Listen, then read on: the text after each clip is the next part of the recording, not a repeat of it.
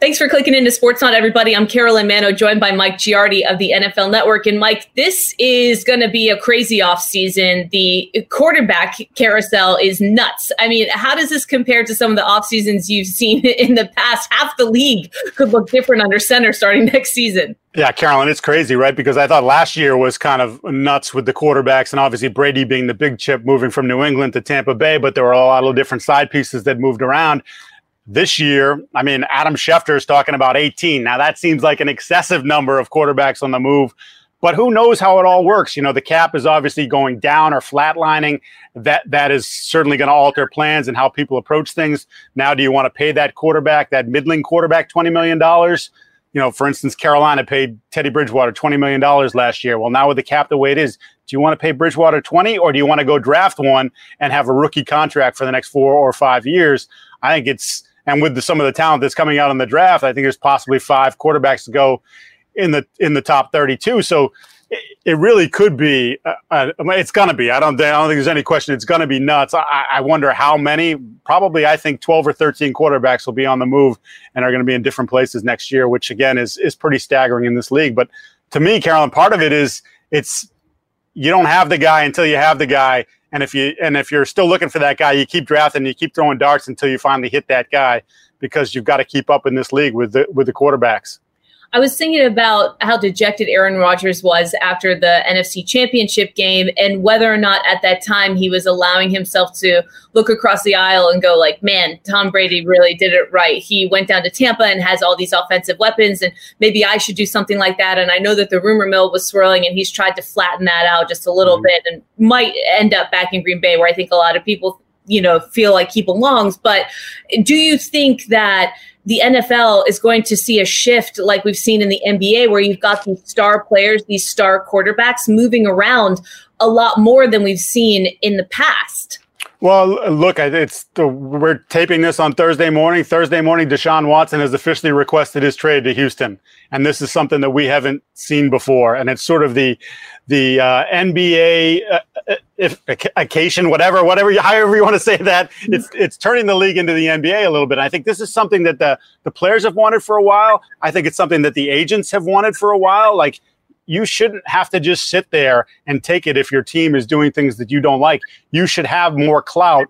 And look, it's a little bit more complicated with the cap here in this regard. But I think perhaps we're getting into that era now where players are starting to dictate a little bit more what they want, how they want it. And if they don't get it, then you got to find me a new place to play.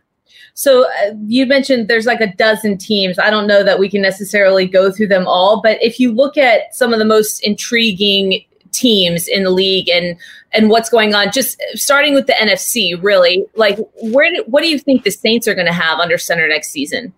It seems to me like they're going to lean towards Jameis Winston. They have, like many teams, I think there's 15 or 16 teams that are already over the cap for next year, and that's without signing any of your own free agents. That's without importing your draft class and paying them. So there's going to have to be some creative cap balancing there for a lot of different teams. But to me, I get the sense that they were happy with Jameis. They might kick the tires on someone like Stafford to see what that cost will be. But I think in general, the cost is probably going to be too high, and that you're going to be best served, if you're them, trying to get Jameis on a 1-year, again, sort of prove it deal and, duke it out with Taysom Hill to see who the starting quarterback is there. What about the Rams? I think the Rams are married to Jared Goff for a couple more years, just from his extension, that mammoth extension he signed hasn't even kicked in yet. So I think post 2022, they could probably move on from him. But unless they can entice someone to make a deal for him, I'm guessing he might have to be in competition for the job, but he's going to be an awfully high priced backup for a couple of years if he loses that job. We mentioned Aaron Rodgers. Do you see him being under center for the Packers next season based on the latest developments in that story? I think Aaron Rodgers will be much happier if they jump his contract up about $10 million a year. I think that's really what it comes down to with him, more so than the weapons around him and seeing all the things. They were a 13-3 football team. They hosted an NFC title game, and they did a lot of stupid things in that game to prevent them from getting to the Super Bowl. The talent is there. I think Aaron wants more money. And then just lastly, before we flip over to the other side, what do you see in San Francisco next season? I see San Francisco as being a massive player. Deshaun Watson, I think, in that offense would be electric. I think that's something that they'll look at. Again, I don't know that they have the capital necessarily to go do it, especially if Deshaun has rumored to be wanting the Jets, and the Jets obviously have the number 2 pick in the draft, which is a hell of a place to start if you're talking about making a trade for a franchise quarterback. I think if Matt Ryan's contract wasn't so onerous, I think that'd be a place they'd look. I think they're going to look at Matt Stafford. I think Kyle's one of those people that he is constantly looking to churn at that position until he finds the guy. He thought he might have had the guy in Jimmy. That hasn't worked out that well, so they're going to keep looking.